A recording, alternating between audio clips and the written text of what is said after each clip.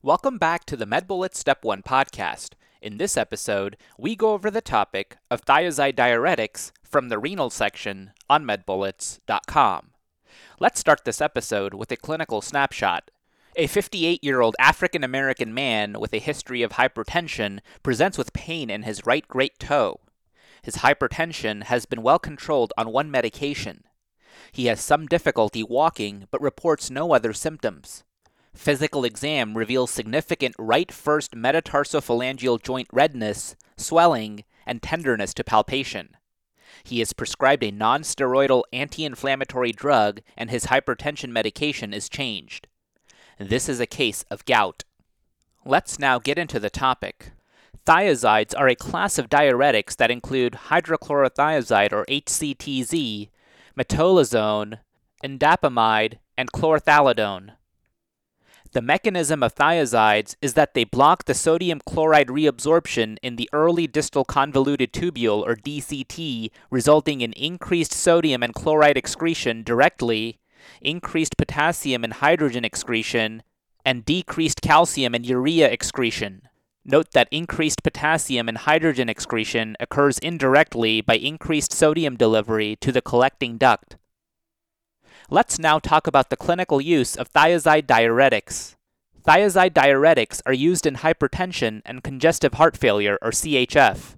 It is the first-line therapy for these two conditions in African Americans and the elderly. It is also used in calcium nephrolithiasis, idiopathic hypercalciuria, nephrogenic diabetes insipidus, which can be in the setting of lithium use, and osteoporosis. And finally, let's now talk about the toxicity findings of thiazide diuretics.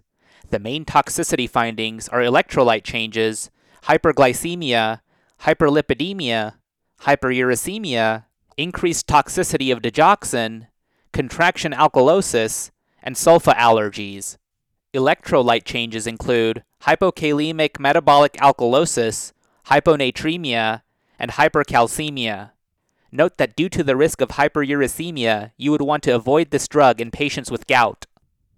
Okay, so now that we've gone over the major points about this topic, let's go over a few questions to apply the information and get a sense of how this topic has been tested on past exams.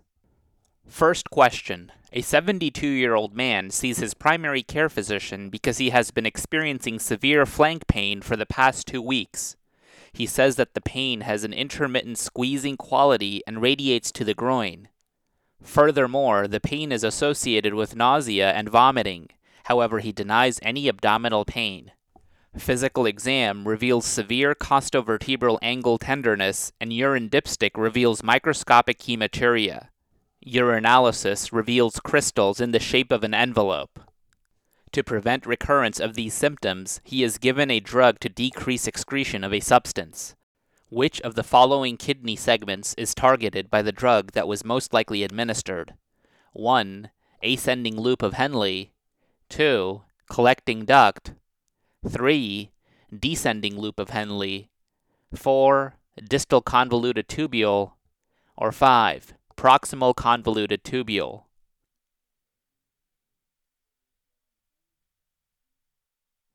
And the correct answer choice is answer choice 4, distal convoluted tubule.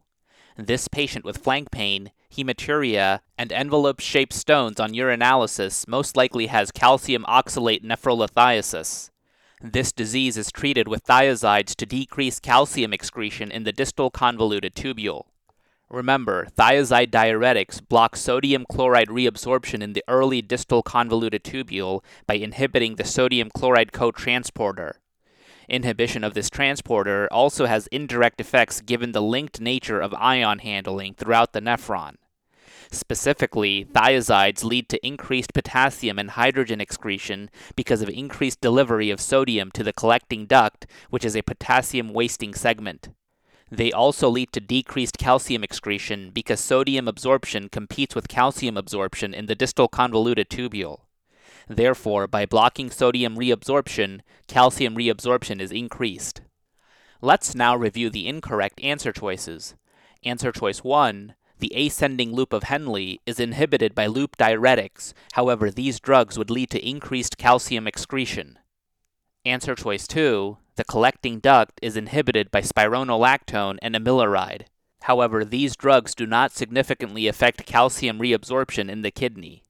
Answer choice 3, the descending loop of Henle does not have transporters that facilitate ion movement and is not targeted by any diuretics. And finally, answer choice 5, the proximal convoluted tubule is inhibited by osmotic diuretics, however these drugs would not affect the excretion of calcium in this disease. In summary, thiazide diuretics can reduce calcium excretion in patients with calcium nephrolithiasis. Next question. A 55-year-old man presents to his primary care provider with increased urinary frequency. Over the past 3 months, he has been urinating 2 to 3 times more often than usual. He has started to feel dehydrated and has increased his water intake to compensate. He works as a bank teller. He has a 25-pack-year smoking history and drinks 8 to 10 beers per week. His temperature is 98 degrees Fahrenheit or 36.8 degrees Celsius. Blood pressure is 114/68 millimeters of mercury. Pulse is 100 per minute. And respirations are 18 per minute. Capillary refill is 3 seconds. His mucous membranes appear dry. The patient is instructed to hold all water intake. Urine-specific gravity is 1.002 after 12 hours of water deprivation. The patient is given desmopressin, but his urine-specific gravity remains relatively unchanged. Which of the following is the most appropriate pharmacologic treatment for this patient's condition? 1. Desmopressin. 2. Furosemide. 3. Mannitol. 4. Metolazone. Or 5. Spironolactone.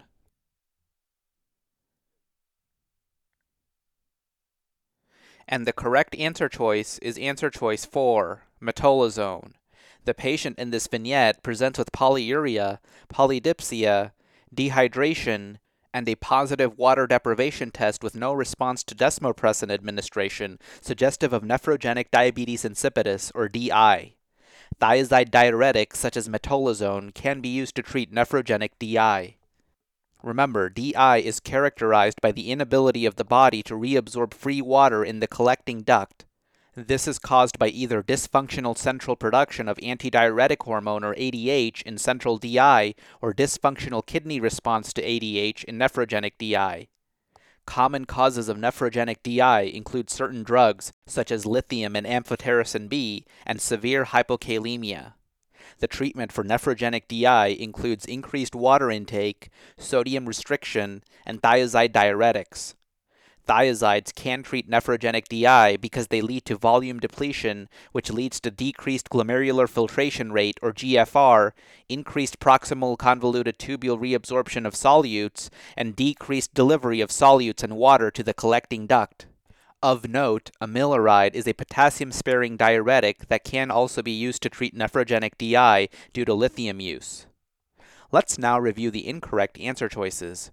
Answer choice 1, desmopressin, or DDAVP, is an ADH analog that can be used to treat central DI. Desmopressin is not an appropriate treatment for nephrogenic DI, given that the primary problem is in responsiveness to ADH, not production of ADH. Answer choice 2, furosemide, is a loop diuretic that functions by blocking the NKCC cotransport system in the thick ascending limb of the loop of Henle. Loop diuretics can be used to treat edema in the setting of decompensated congestive heart failure, pulmonary edema, ascites, and nephrotic syndrome. However, loop diuretics are not an appropriate treatment for nephrogenic diabetes insipidus. Answer choice 3, mannitol, is an osmotic diuretic that functions by increasing osmotic pressure of the glomerular filtrate.